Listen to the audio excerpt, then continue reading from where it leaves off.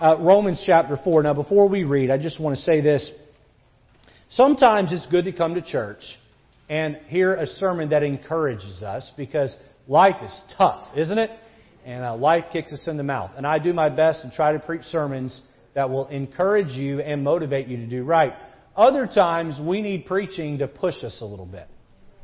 How many of you here are parents? Raise your hand if you're a parent. Okay, you parents know that your kids are naturally what? They're lazy. All right? Or was that just my kids? All right, no, all kids are naturally lazy. How many know that your kids are capable more than what they give you? How many know that your kids are you got to push them to get the most out of them? And sometimes Pastor Lejeun's got to get up here and he's got to give you a little nudge. All right? Because we get lazy. We get lazy with truth. We get lazy with doing right. I like to be pushed. I like to be pushed. I don't like the process of being pushed, but I like what I get out of being pushed. I used to have a gym membership. It is very evident I no longer have a gym membership. And when I went to the gym, I had a buddy I'd go with, and we would lift weights. And he would help me to lift weights, and I would lift until I reached a point of failure. And I knew I had a successful lift day when I could no longer lift even a pen when I got done. But I looked across the way there, and I saw personal trainers who were pushing people to their absolute extremes. I mean, they're flipping tires, right? They're doing jumping jacks, push-ups, sit-ups, pull-ups. They're putting kettlebells above their head and bringing them back down to their ankles, and then they're running them back and forth, and they end up laying on the mat, breathing heavy, about to pass out. And I thought, I will never, ever hire a personal trainer, because I don't want done to me what's being done to them. My goal today is not to be like that, but I do want to push you a little bit. And I hope going into this message, you'll open up your heart and say, Lord, help me to see where I can grow and be better. Help me to see where I am weak and resting on my laurels and my faith, and I can grow. Let's stand, if we can, at the reading of God's Word. Romans chapter 4, and we'll begin with verse number 16, and we'll read down through verse 20. Let's begin together, if we can, in verse 16. And we'll read every other verse together down through verse number 20, okay? Everybody have that beginning in 16. Ready? Here we go.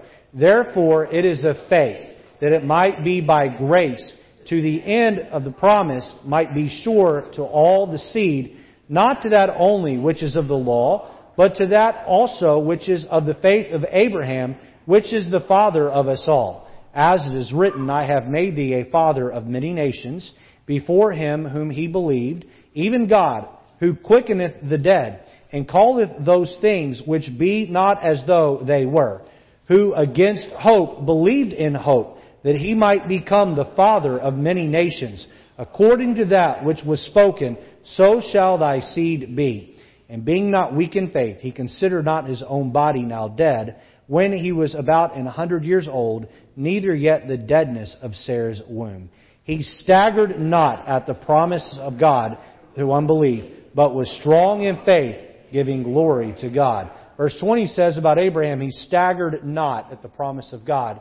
I want to ask you a question by title of sermon this morning. Are you staggering at God's promises? Are you staggering at God's promises? You'll have great clarity on whether or not you are by the end of the message this morning. Please give me your heart as we open up the Word of God and preach today. God, help us to be honest with ourselves this morning. We live a life of deceit, oftentimes with many people, putting on a front, trying to convince people we are something that deep down inside we're not. And Lord, if we're not careful, we can even begin to try and lie to you about who we are, even though you know everything.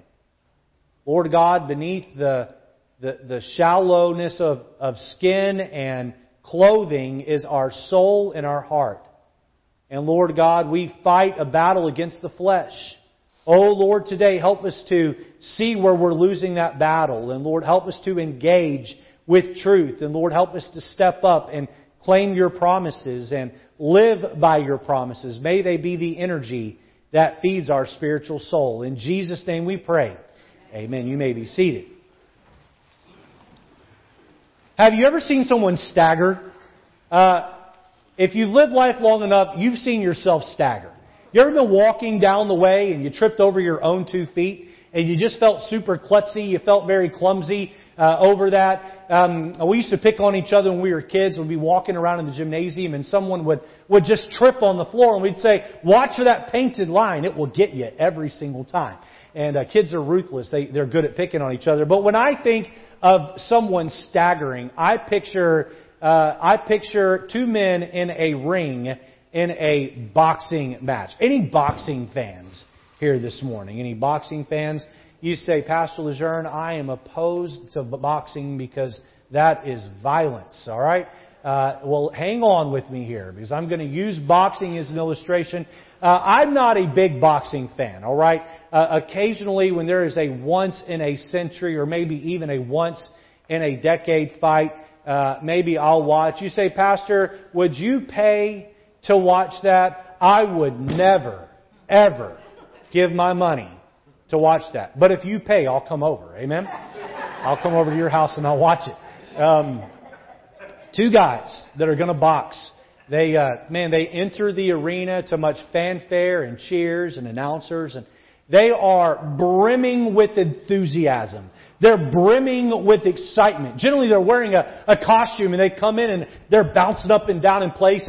Maybe they're beating their chest, and they are certain that they're going to win the fight. They're certain they're going to put their opponent down on the mat. They're certain they're going to come out victorious. Their name is called, and they put their hand and their glove in the air. They're bouncing up and down, and they just can't wait for the bell to ring and for the punches to begin being thrown. The referee calls them both to the center of the mat there and gives them the rules and has them touch gloves, and back to the corners they go to receive last moment instructions. Maybe they're swinging, beating the air, practicing yet their maneuvers of a jab and a punch and a left hook and an uppercut, and they're getting ready for the big fight. Finally, the bell rings and they're in there exchanging blows. Round by round they go, taking shots at each other, hitting each other in the ribs, looking for openings between the gloves.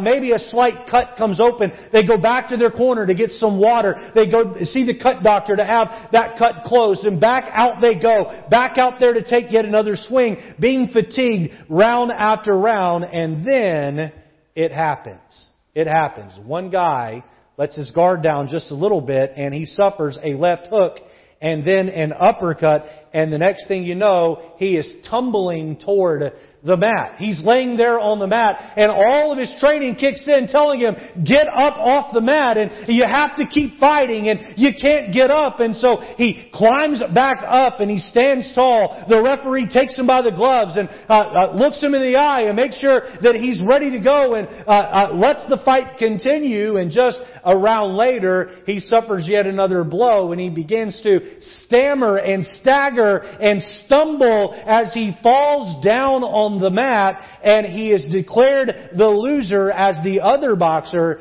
is declared the winner. And I have to say that this analogy not only describes a boxing match, I have also seen this describe many a Christian in their fight to do right and stay faithful to God and stay faithful for God. You enter the Christian fight with all the gusto and confidence and excitement that one can have. You come out ready to go. You're excited about being on Team Jesus, and you know that in your corner you have the Lord Jesus Christ, and He's teaching you and He's coaching you. He's giving you a pastor. He's giving you friends. He's giving you the Word of God, and you think, boy, I can't lose. I am on the winning team. You're ready to go to spiritual war against the devil because of all of those things you have going for. You have expectations of what you think is going to happen and what you're going to accomplish, and then all of a sudden it happens.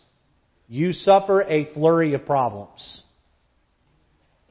Or maybe you have a financial hardship and the bills just keep stacking up one on top of the other. You go to bed at nighttime, it's almost like you have an elephant sitting on your chest. You wonder how you're going to get the bills paid. And then if it couldn't get any worse, your car breaks down. How in the world am I going to pay to get this car fixed? So you use a credit card so that you can go to work, so that you can pay off the credit card. You wonder, how could it get any worse? And then you feel as though a brother or sister in Christ betrays you. Or you begin to have serious problems in your family. And you have been hit by life. Maybe you have a spiritual leader that fails you. One blow after another, and you realize that your Christian life is not going the way that you hoped it would go.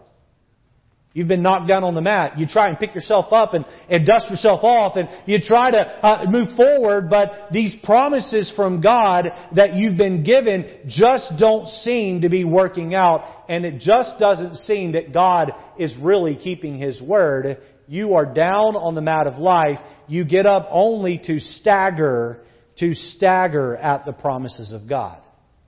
We look at the life of Abraham, who is described here in Romans 5, and we see that in Genesis 12, God promised that he and Sarah would have a baby. Sarah's womb was closed. We see that he would be the father. He was promised to be the father of many nations. We see that he was promised that through him all the nations of the world would be blessed. We see that God promised him that he would receive a promised land for all of his descendants to live in, and it would be great. Yet decades passed, and it seemed that maybe God had failed to keep His promises. But Abraham did not let limitations placed on him by mankind cause him to stagger at the promises of his eternal, all-powerful God. What did Abraham do? He continued to believe, and God came through on His promises. Because, listen church, God always comes through on His promises. God always comes through on His promises. You say, well, I don't know that to be the case, and I'm wondering and doubting whether or not God comes through on His promises. No, God is always faithful. The Christian life is all about learning how to trust God through the difficulties and struggles of life. And as we learn to trust God more and more, what we find is that His promises come to pass, which only strengthens our faith. You see, it's a cycle. It's a cycle that builds momentum. Watch this. I have faith in God, and I do my part to get God's promise, and then I realize the promise of God, which only grows my faith, which causes me to trust God more, which then enables me to see the promises of God yet more. And everywhere I turn and look, I see the promises of God raining down upon me, and this cycle of momentum builds. But the opposite is also true. You see, when I doubt God, then all of a sudden I fail to see His promises coming to pass in my life because my head is focused on the wrong things. And then when I don't get what I want from God, all of a sudden my doubt grows, which only causes me to see less of God's promises, which brings about more doubt, which causes me to see less of God's promises. Which cycle are you in this morning? Are you in a cycle where you're growing in your faith and you're realizing the promises of God? Or are you in a cycle of doubt where you're staggering at the promises of God? I want us to look very closely this morning at 3 thoughts about God and His promises. As we consider this question, are you staggering at the promises of God? Let's jump in here. Number 1, notice the promises of God. The promises of God. We're going to move quickly through these, and if you are able to jot a couple of these down, great. If not, there is the archive on the internet. You can go back and watch. We're going to look briefly at the unconditional promises of God. What is an unconditional promise of God? That means you don't have to do anything. You just have to be a child of God, and it's automatic. There's an unconditional promise that I make to my family. There will be food in the refrigerator at all times. All right? Or at least there will be the funds available, and my wife goes grocery shopping. Amen? At all times. Look, it does not matter if my children are good or bad. There's food in the fridge. With me? Doesn't matter if my kids are good or bad. They have a bedroom they can go sleep in at nighttime. There are some things that regardless of their behavior, those things are just going to be there. And God offers His children some unconditional promises. These are really good. These are really exciting. All right? Let me rattle a list of them off to you here, okay? if you are a child of God, your salvation can never be lost. John 10:28, and I give unto them eternal life, and they shall never, never, never, never perish. Neither shall any man pluck them out of my hand. My Father which gave them me is greater than all, and no man is able to pluck them out of my Father's hand. Eternal is eternal, and there's no undoing of eternal. God's promise to you, regardless of your behavior, Christian, is that your salvation can never be lost. Here's another great promise. He will supply for all your need. Philippians 4:19, but my God shall supply all your need according to His riches and glory by Christ Jesus. How about this one? He will provide the Holy Spirit to comfort and convict you. John 16:7, Jesus said, nevertheless, I tell you the truth, it is expedient for you that I go away. For if I go not away, the Comforter which will not come unto you. But if I depart, I will send Him unto you. Look, you don't have to be a great Christian to have the Holy Spirit of God. If you're a believer in Jesus, you have Him, and He offers you comfort, and He convicts you to lead you into righteousness. Here's another unconditional promise. His yoke is easy and His burden is light. Matthew 11:30, Jesus said, for my yoke is easy and my burden is light.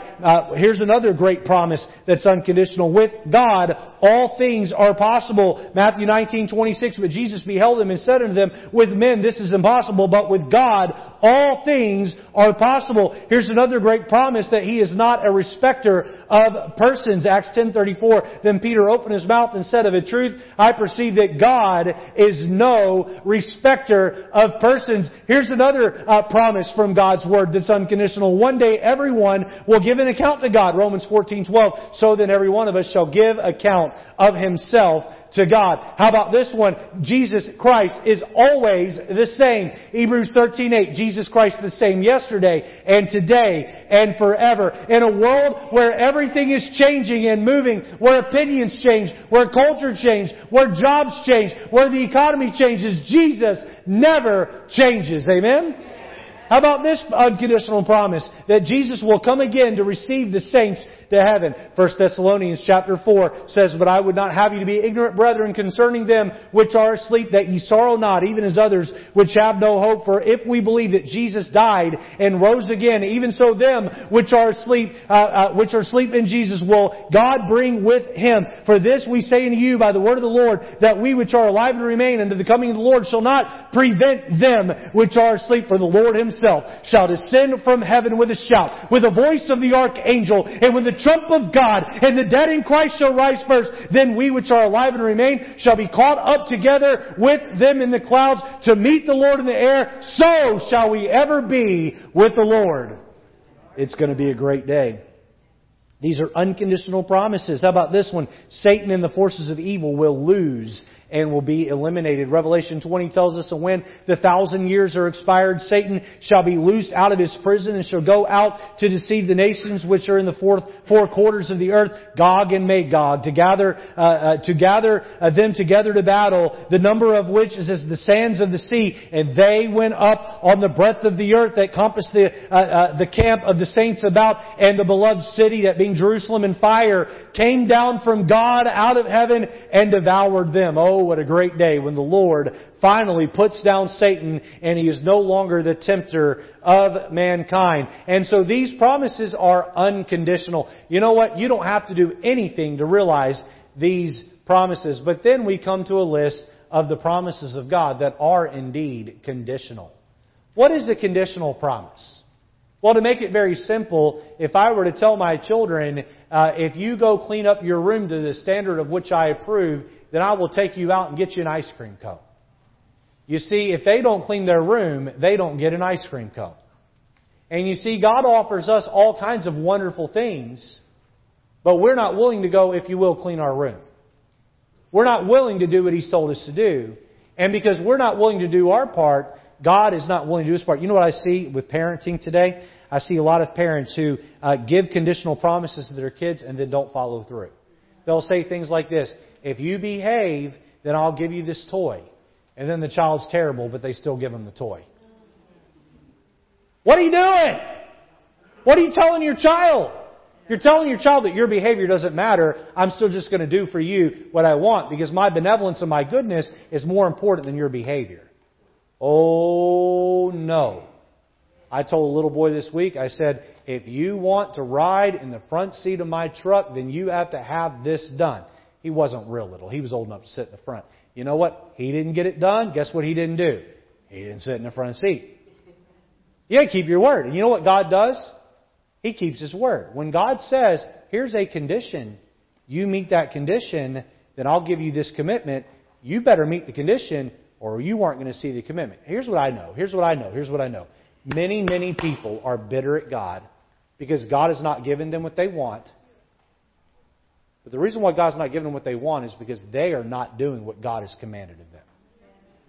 Why don't you take your eyes off of God and what He's not giving you and look at yourself and what you're not doing? Let's look at some conditional promises this morning in the Word of God. All right? Without reading these passages, let me just list some conditional promises off to you. In Matthew chapter 7, verse 7 and 8, we're given the condition of asking, seeking, and knocking. We do that through prayer. If you meet the condition, here's God's commitment. It shall be given, ye shall find, and it shall be opened. Asking, seeking, and knocking. If we're not getting things from God, maybe it's not because God isn't keeping His promise. Maybe it's because we're not meeting the condition. How about Acts 16:31? Here's the condition. Believe on the Lord Jesus Christ. What happens when we meet that condition? Here's the commitment. Thou shalt be saved. If someone's on their way to hell, you know why they're on their way to hell? It's very simple. They have not believed on the Lord Jesus Christ. Here's another condition. Found in James 1:5. Ask God for His wisdom. What happens when we ask God for His wisdom? He gives us a generous portion. Alright? Here's another conditional promise. Found in Matthew 6:14. Forgive others their trespasses. What happens when we forgive others their trespasses? Well, God forgives us our trespasses. Isn't that great? That God would forgive you. You know what I don't want? I don't want to ask God to forgive me and God say no. Because I'm holding a grudge against someone. Now God won't forgive me. Here's another one, alright? This one's found in Psalm 34:7. Delight thyself also in the Lord. You got to delight yourself in the Lord. That means you have to fall in love with God. What happens? What's God's commitment? Here it is. He will give thee the desires of your heart. The desires of your heart. Do you want God to give you the desires of your heart? We all want that, don't we? Well, we have to get busy delighting ourselves in the Lord. Here's another one. Call unto God. And what's the commitment? He will answer you. Jeremiah 33:3. Call unto me and I will answer thee and show thee great and mighty things which thou knowest not. Here's another condition. Love God. Answer the call for the purpose of your life. Here's another way of saying that. Love God and live for God. Love God and live for God. What happens when we love God and we live for God? What's His commitment? We see in Romans 8:28, it's that all things work together for good.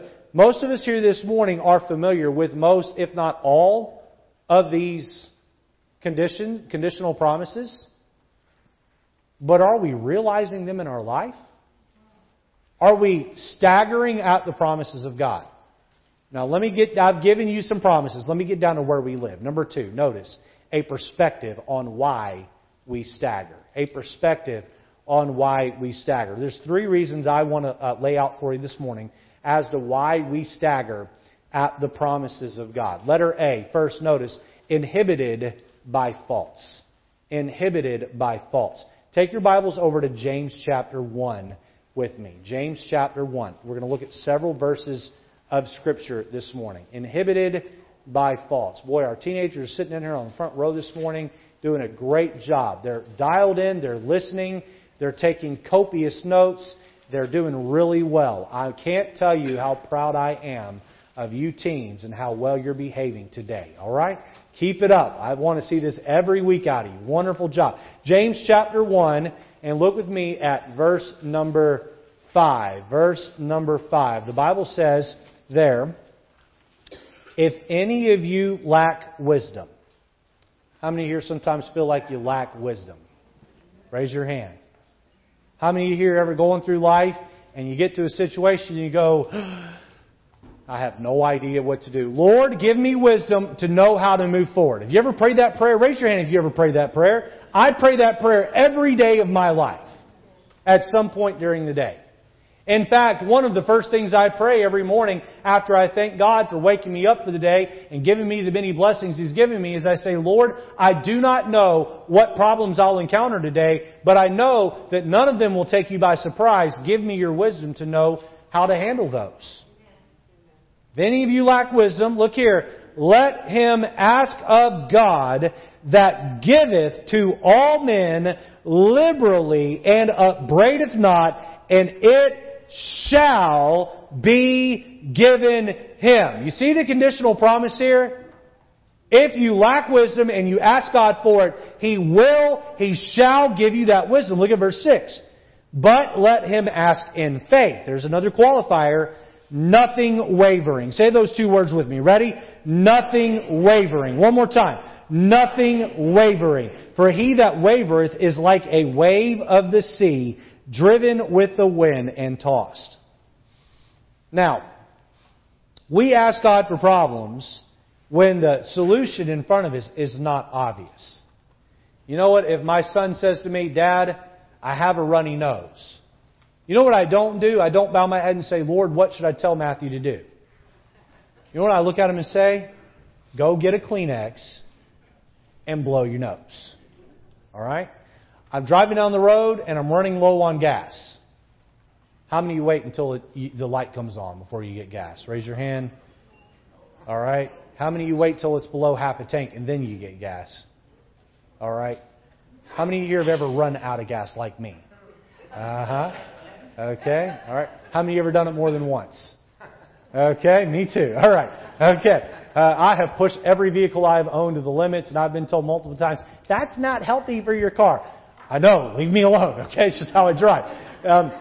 Listen, when I see the gas light come on, I don't bow my head and say, Lord, I'm running low on gas. What should I do? I don't ask for wisdom there. You know what? Because I know what to do. Get to a gas station and put some gas in the car. Right? But what about when you come to a problem and you don't know what to do? You know, before you pick up the phone and call anybody, or you Google it, Google is not God. Can I get an amen? Amen. All right. Pray about it. Boy, that's good stuff right there. Pray before you Google it. Amen? Ask God to help you. And you know what He gives you? He gives you wisdom. Now, notice there it says nothing wavering. What does it look like to waver? What does it look like to waver? I'm up one day, I'm down the next. Listen up. I'm a pastor, and I watch the wavering of the flock. I watch it. Why is it some Sundays we have 260 in church, and then other Sundays we have 200 in church? Because we're wavering up and down. I'm in church one week. I'm out of church the next week. I'm in church one week. I'm out of church the next week. I watch the wavering take place. Did you know that back in the 1950s, the average church member missed church 1 out of every 6 weeks? That has now dropped to 1 out of every 3 weeks. Why? Because we waver. We waver. Now, you're up and you're down. You're all in for the Lord, and then you're all out for the Lord. And you're hot, on fire for God, and then you go through a season of being cold. And then you're walking by faith, and then you turn around and walk by doubt or fear. You have a season of life where you wake up early in the morning and you're reading the Bible or you're listening to the Bible, maybe through some earbuds as you go about your day, and you're all in on the Bible and you're all in on prayer. And then you go through a season where you abandon your Bible time and prayer. And you'll go days or weeks or months and not even pick up your Bible outside of church. This is a fault of faith in God. This is a fault of faith. We lack faith in God. You know, James 1 verse 6 gives us that qualifier. Let them ask in faith. Many times we bow our head and say, Lord, I need help here, but we don't actually believe that God's going to give us the help. We just pray because someone told us one time, James 1:5 is in the Bible. No, we are to ask in faith, nothing wavering. Lord, I know I've got a difficult circumstance to deal with. I need your wisdom. And then you go into the situation with an expectation that God is going to deliver on His promise, inhibited by faults. We're up and we're down. We're inconsistent in our life. We're like the waves of the sea tossing to and fro. Where do these faults come from? Letter B. We are incorrect in our focus. We are incorrect in our focus. Let's turn over to a familiar passage of Scripture, Matthew chapter 14 and verse number 28. Matthew chapter 14. Here we find the story of Jesus walking on the water, but prior to His walking on the water, He had just fed the multitudes, the 5,000 men plus the women and the children, with 5 simple loaves and 2 fishes. And He sent the multitudes away after He fed them and put the disciples in the boat at the Sea of Galilee, sending them back across the sea toward Capernaum. He goes up in the mountain to pray. And there He's going to pray in the mountain all night. In the middle of the night, there's a storm that's raging on that sea. You're talking about the waves, the seas, the waters of the sea wavering back and forth. The boat is being tossed to and fro, and the disciples are beginning to get worried, and they look up, and there is a spirit hovering over the water. And they say, oh, it's a spirit, almost like it was some kind of demonic presence. And Peter knows exactly who it is. He knows who it is. Look at verse number 28. Verse 28. Thank you very much. It says there, and Peter answered Him and said, Lord, if it be Thou, bid me come unto Thee on the water. And He said, Come. And when Peter was come down out of the ship, he walked on the water to go to Jesus. Now, we're going to look at verse 30 in just a minute. But I want you to imagine this. Peter is in the boat, and he steps over the edge of the boat onto liquid H2O. And he's standing on liquid H2O. There are only 2 people in all of history that have walked on liquid H2O. If it's frozen, it don't count. Amen? Liquid H2O. And both of those people are Jesus and Peter, and they were doing it at the same time. And there Peter is, standing on the water. Instead of sinking, he was walking. Wow. And every step he takes, he's probably wondering, is this the one where I go down? And no, it was firm under his feet. He is focused on who? He is focused on the Lord Jesus. Oh, but then something happens. Look at verse 30. Look at verse 30. The Bible says there, read it with me. But when he saw the wind boisterous, he was afraid, and beginning to sink, he cried, saying, Lord, save me. Now, most of us are familiar with the story. As long as Peter had his eyes on the Lord, he was great. As soon as he put his eyes on his problems, he went under. He went under. I want to ask you this morning, where's your focus? Where's your focus? Is your focus on the material, the tangible things that are around you? The bills that keep coming in the mail? The debt collecting text messages that keep pouring in? The IRS won't get off your back? Maybe you have a loved one in the hospital. You're worried about their health. Maybe you have a wayward child. You're afraid you're going to get a call at any moment that they're dead. Where's your focus this morning? Where's your focus? Is your focus on you and your strength and your might and what you can accomplish? Where's your focus? You see, we stagger at the promises of God when our focus is incorrect. You see, what we need to do right now is we need to lock in on the goodness of God. Oh, how abundant and great is His goodness and His mercies toward us. Raise your hand if you've got a problem in your life right now. Any problem whatsoever. Raise your hand for me. Hold them up. Hold them up. Hold them up. Hold them up. Put your hands down.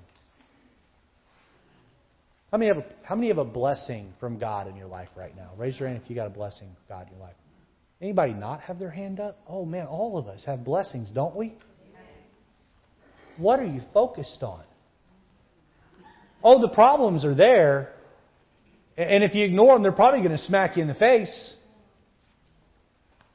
It's so natural for us to be focusing on the problems and not focusing on the goodness of God that is abundantly before us each and every day. We stagger at the promises of God and we fall below the surface of God's goodness when we focus on the storms instead of focusing on the Prince of Peace. Letter A, we see inhibited by faults. Letter B, we stagger because we have a focus that's incorrect. Notice letter C, incapacitated by fear. Incapacitated by fear. Turn over to Numbers chapter 13 and verse 31. Numbers chapter 13 and verse number 31. Make your way over there for me if you would. Numbers chapter 13. Here we find the story of the Israelites. Now, the Israelites had been in bondage for many, many years. And God takes Moses out of the wilderness and sends them down to set them free. And Moses arrives on the scene there in Egypt. And God uses Moses to call down 10 disastrous plagues on this abundant country. Egypt went from being a superpower of wealth and greatness on the world scene to being decimated over just 10 simple plagues. The Israelites were located in Goshen, one town over from Cairo, the main city there. And you know what? They were fine, but those 10 plagues just decimated them. And that 10th plague was the death of all of the firstborn that did not put the blood of that lamb up on the doorpost. And so now that this country's just been wrecked, what happens? God says to Moses, take the people and go. And Pharaoh says, take the people and go. And so you know the story. They walk out of Israel or Egypt. They walk down by the Red Sea. And here come the Egyptian army behind them. And God parts the Red Sea. One of the most spectacular miracles in the whole Bible. Can you imagine that? That Red Sea being parted right before you? Hollywood will never do it justice. I hope we can see a recording of this actually as it actually happened when we get to heaven. And they walk through the water, and the Egyptian army comes in behind them, and God kills the Egyptian army. What's He doing here? He is showing the Israelites, you never have to worry about them again. You don't need to look over your shoulder. Now, the distance from where they crossed the Red Sea to Kadesh Barnea, which was right where they were here in Numbers 13, they're right on the cusp of going into their promised land. The distance from the Red Sea to Kadesh Barnea is about the distance from New York to Chicago. Alright? And we know that there were about 1 million Israelites, plus all their animals. How long would it take to walk 1 million people plus their animals in a group from New York to Chicago? Conservatively, it would take about 3 months. You could walk it by yourself much faster. But it would take about 3 months to make that walk. If you really took it slow, maybe 6 months.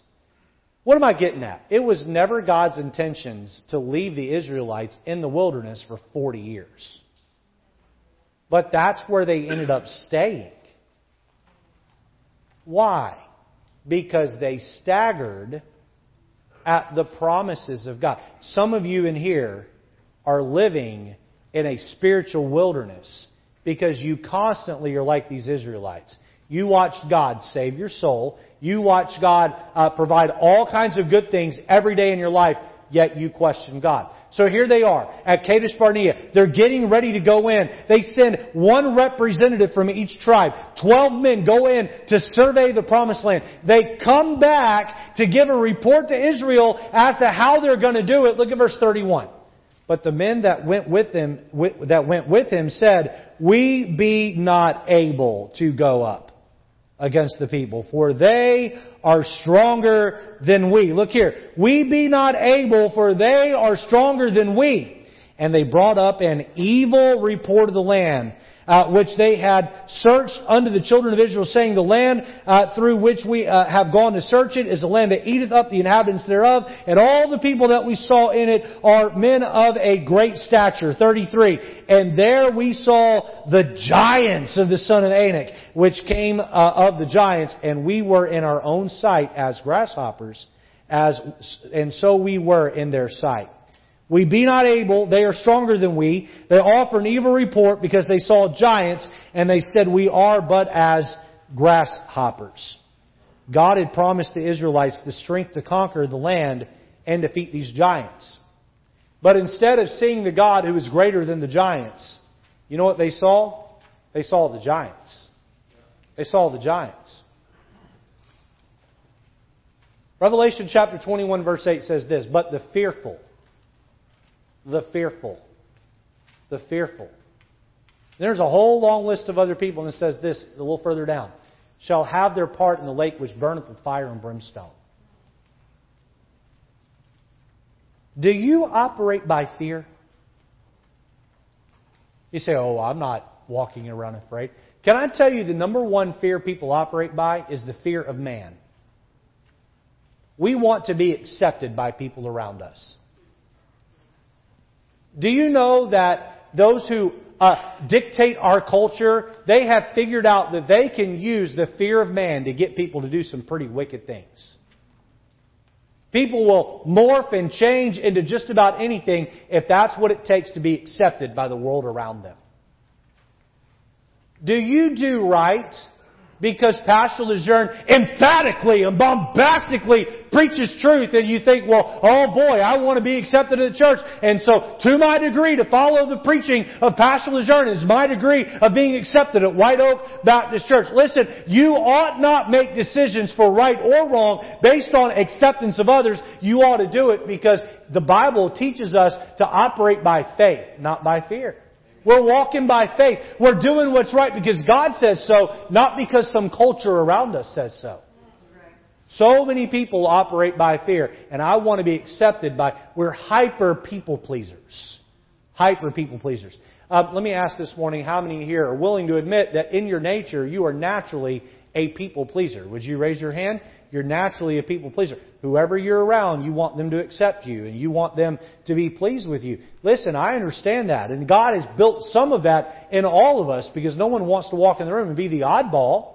Right? And so we dress according to not stand out, or maybe sometimes, especially teenagers, they want to stand out with the way they're dressed, don't they? But we want to fit in everywhere we go. Look, we should not be driven by fear. Here are these Israelites. They're walking up to the edge of great victory. Now remember, God had already parted the Red Sea. He had already made water come out of the flint rock. He had already sent fire down to consume the top of Mount Sinai. He had already given them victory against kings there in the wilderness. And here they come up to the edge of great victory. Here they come up to the edge of their settled land, and they say, we be not able. And you know what? They were right. They weren't able.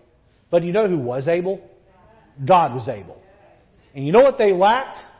They lacked faith in God. They were incapacitated by fear. I don't know what it is that has you afraid today. But I'm going to tell you right now that fear oftentimes can paralyze us from moving forward on claiming the promises of God. The desire of every Christian ought to be to please God. Let's look at number 3, and lastly here, let's notice the process of growth. The process of growth. How do we go from staggering at God's promises to claiming and banking on God's promises? You know, we go to work to get a paycheck. And I talked about a couple of weeks ago how that we ought to go to work because God made us to work. And that is philosophically why we go to work. We go to work because God commanded man to work. But at the end of the day, you get a paycheck. And you know what you do? You give your labor, and in exchange, you meet the condition, and then your boss meets the commitment to pay you. And I want to be a Christian who takes these promises and lives off of them. I realize the commitment of God to keep His promises in my life. Is that what you want today? Do you want God to keep His promises to you because you're keeping your condition? Let's talk about that process here of how we grow through this. And then at the end of the sermon, I'm going to give you a quiz that you'll take in your head that will help you to see on whether or not you are staggering at the promises of God.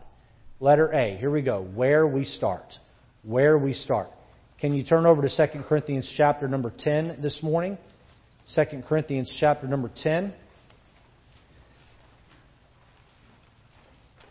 And look at verse number 12.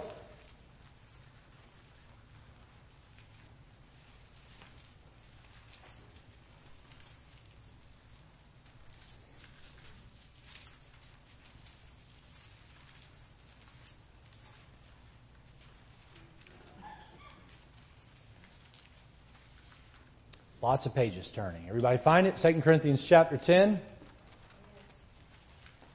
verse number 12. The Bible says, "For we dare not make ourselves of the number, or compare ourselves with some that commend themselves." You know what that means? Don't compare yourself to people who brag on themselves.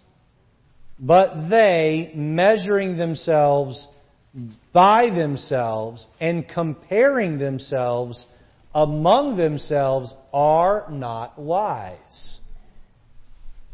Church is wonderful because it is a community of like-minded believers. And you know what church offers all of us?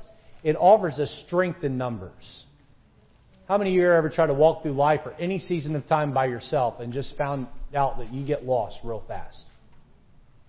Anybody here ever tried to go on a long trip without a map or GPS? Thought, I'll just find my way. I'll just make it work. All right? Maybe you're out and about and your phone dies and you don't know where you're at. Okay? We've become so reliant on those, haven't we? And we're trying to find our way. And you know what? When we're in a church family, and by the way, did you know you can go to church and be totally isolated even though you're sitting around a bunch of people? A whole bunch of us, we come in, we try not to talk to anybody, and we leave as quickly as we can. Right? You're missing out on part of what church is for. Church is a place of community.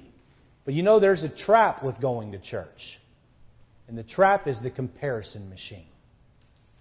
Did you know that my journey with Jesus is different than your journey with Jesus? Did you know that God did not call you to be me or me to be you? You know, Freddie over here has a different path that God has chosen for him than Mike over here has. God's not called them to be the same person.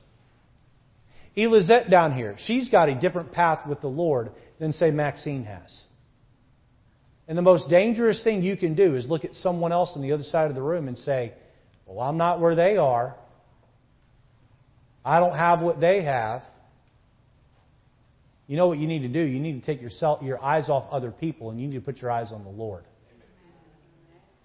Sometimes my kids bring home report cards from school.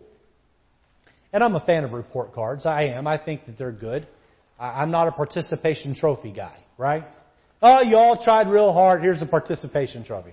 No. If you stunk, you don't get one. Amen? And you can go home and cry about it. Maybe you'll be better next year. All right? I'm old school in that way, I guess. But I'm a fan of report cards. I think they're good. I think they help children to work their best and work their hardest at school. But there's a trap with report cards. The trap is, I didn't make as good a grades as such and such in my class. You know what I tell my kids? Do your best and don't worry about anybody else. How many think that's good advice? It's good advice for you too. Walk with God, follow the journey He has for you, and don't compare yourself to other people. Where we start. The day you got saved, your journey with Jesus began. And that's where you need to begin to grow. If you are comparing yourself to others, you are not wise. Letter B, how we stumble. how we stumble. Proverbs chapter 24, verse 16 says this, "For a just man falleth 7 times and riseth up again." You can't preach a sermon about staggering without referencing this verse. "But the wicked fall into mischief." Now, back in Romans chapter 4, where we began this morning, verse number 20, it makes this statement. "He staggered not at the promise of God through unbelief." I find that to be an interesting statement. Really? Abraham didn't stagger? Are we sure about that, Paul? I mean, he did, try to give his wife away twice. Did he not? I would call that staggering.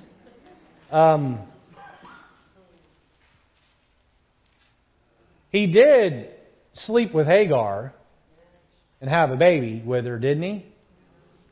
And then when God came to him and said, "I'm still going to give Sarah a womb," Sarah's past menopause, and says, "I'm still going to give Sarah a baby," he goes, "Let the child Ishmael live before thee." Well, then how can Paul make the statement that Abraham staggered not at the promises of God? I think Paul's statement is accurate. And here's what I tell you. The goal of the Christian life is not to be perfect. How many of you here ever made a mistake and you have, if you will, fallen along life's path in the Christian life? We all have, haven't we? None of us are perfect. You know what Abraham did after he fell?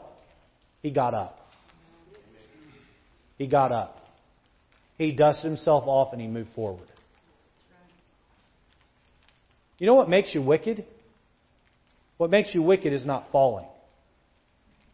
What makes you wicked is when you stay down and you won't get back up.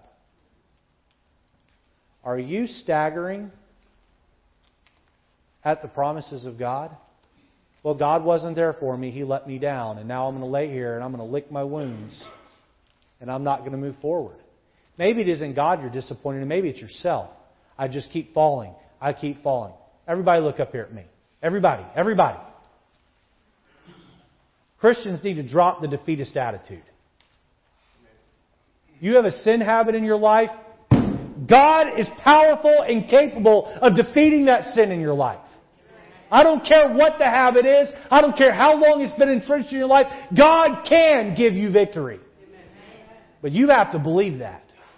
The Spirit of God within you is greater than the sin that's struggling.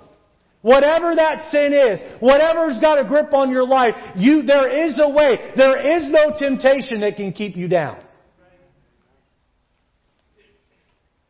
There's nothing wrong with the falling. The problem is when we don't get back up. Somebody here today, you need to get up off the mat and say, "I'm going to get back to claiming the promises of God. I'm going to dust myself off and I'm going to move forward for the Lord."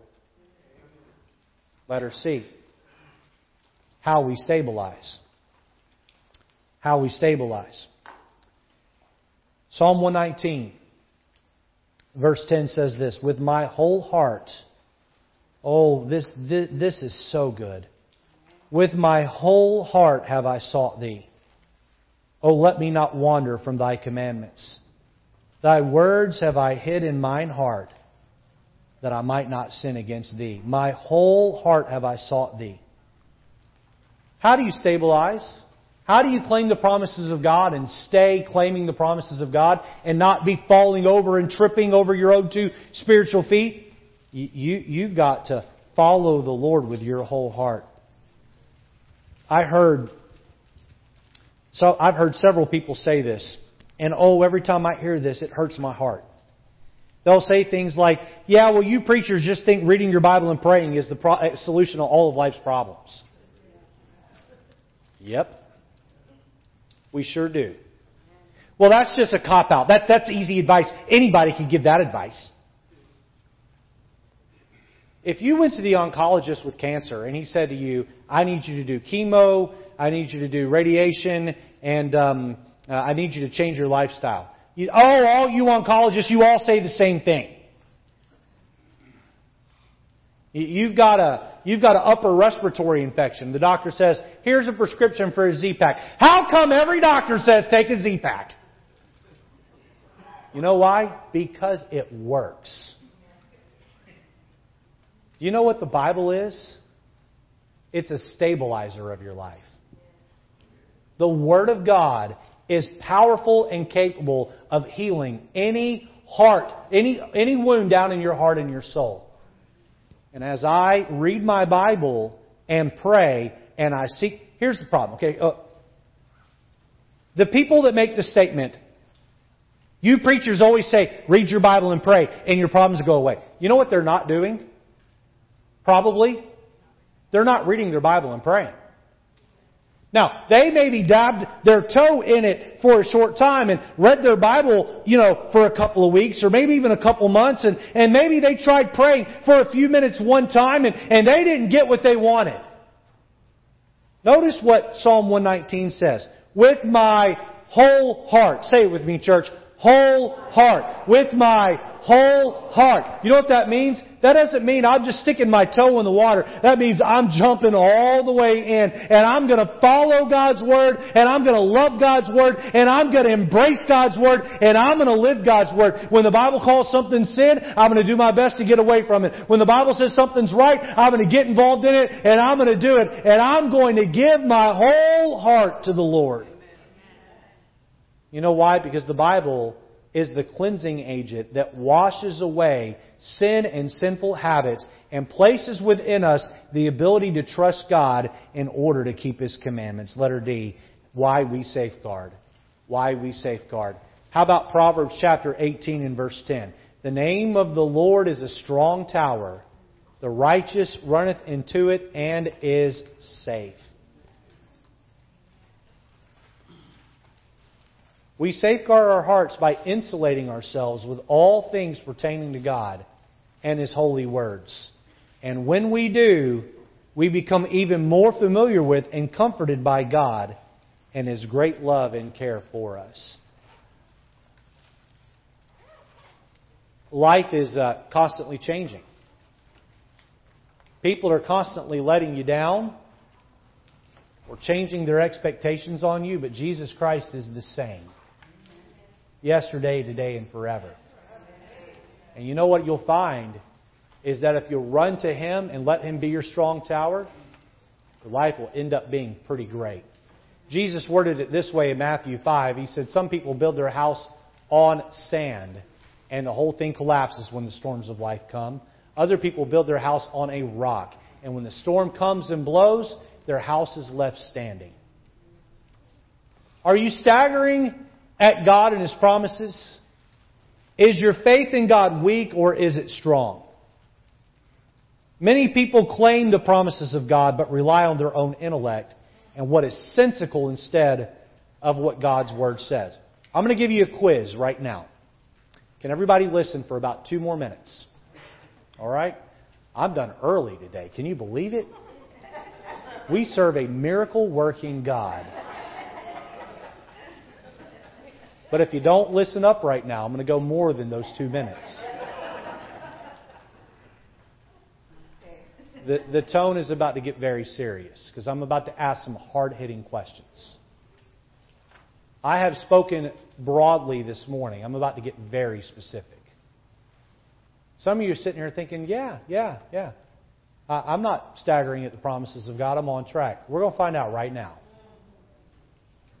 I'm going to ask you a series of questions.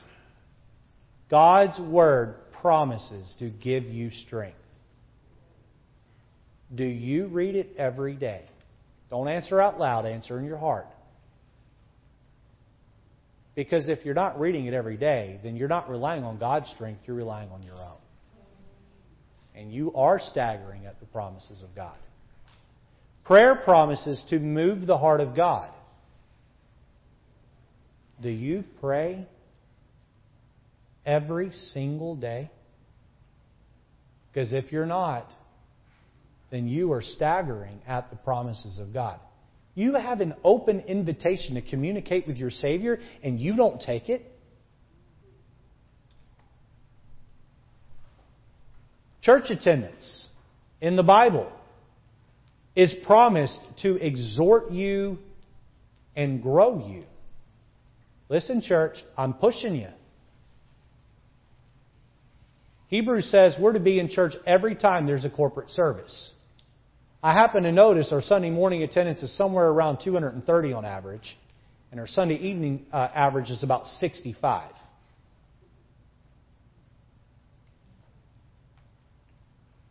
If we're told to be in church every single time the doors are open so we can be encouraged and we can grow, can we really claim that we're not staggering at the promises of God?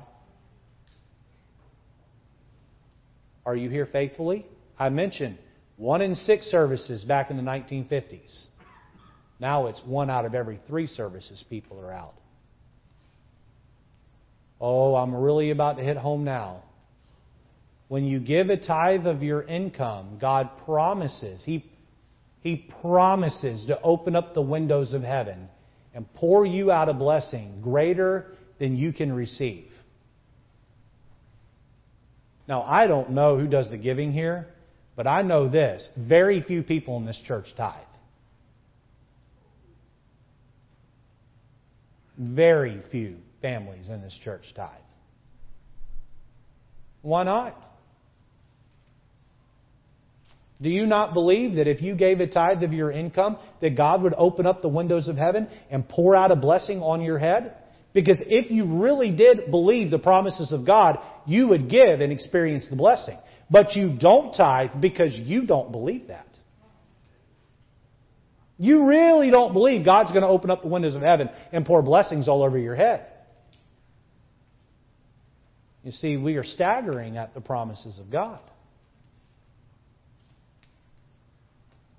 I'm not up here grabbing for your money. If you've been here any length of time, you know that's not my heart and my spirit. I hardly ever preach on tithing. But it is a disobedience of our heart when we just dig in our heels and say, I'm not going to do it. God promises to direct your paths if you acknowledge Him in all that you do. Do you take your itinerary every day to God and say, do you approve? Is this what you want me to do? Or do you not believe in all thy ways acknowledge Him and He shall direct thy path? Here's another one. Oh, they're like the waves of the sea. They're just going to keep on coming. God promises, He promises that if you train up a child in the way he should go, that when he is old, he will not depart from it. I've seen a lot of Christians dance all around that verse and explain it away. I'm not here to step on parents with wayward children this morning. But I want to ask those of you raising kids, are you claiming that promise? Are you really training up your child in the way he should go? Or are you leaning on the world's intellect on how to raise your kids? There are so many good books written about the Bible on how to be married and how to parent. And we don't even read those books. We don't take the time to look at it and study it. We lean on how we were raised by our own parents, and then we copy their mistakes in our own kids. And then we say, well, you know what, I took them to church. It didn't say take them to church and they'll not depart from it. It said train up a child.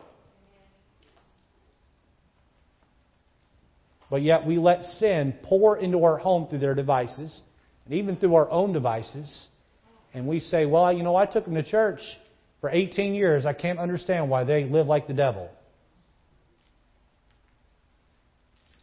And I know some kids go wayward for a while, then they come back. Listen, I could go on and on and on, getting very particular about the promises of God and whether or not you are actually claiming them and living by them. But I don't want to be the Holy Spirit this morning. I want God's Spirit to work in your heart. Let's have every head bowed and every eye closed this morning. We're not going to have any piano play this morning. This is going to be a different type of invitation.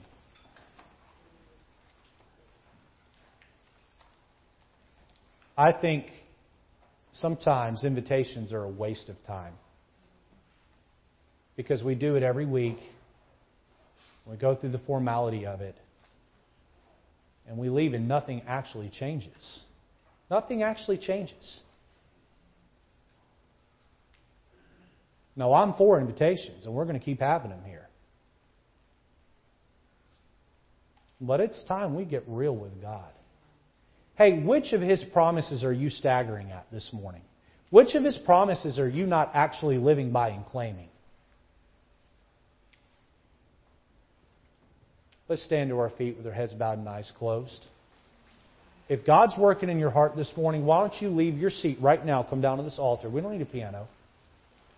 Why don't you come and bend a knee right here and say, Lord God, here's a promise I'm leaving left unclaimed because I'm staggering at your promises. And I want to claim that promise.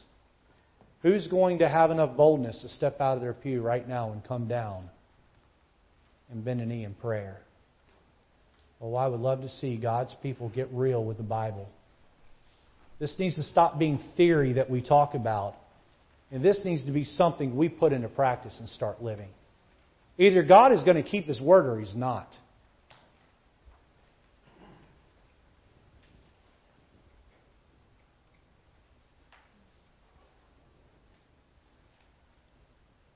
You may choose not to come to the altar this morning, and that's fine. Will you pray where you're at? Will you ask God to show you where you have been staggering at His promises? Will you ask Him to show you how you can start claiming them and living them? If you're here today and you've never put your faith and trust in Christ alone, I did not talk about salvation. But my friend, Jesus is the only way to heaven. Pastor Andrew is standing down front. We would love to take the Bible and show you how you can get your eternal needs settled. You can make peace with God and know you're going to heaven someday. Let's take a few minutes and pray right where we're at.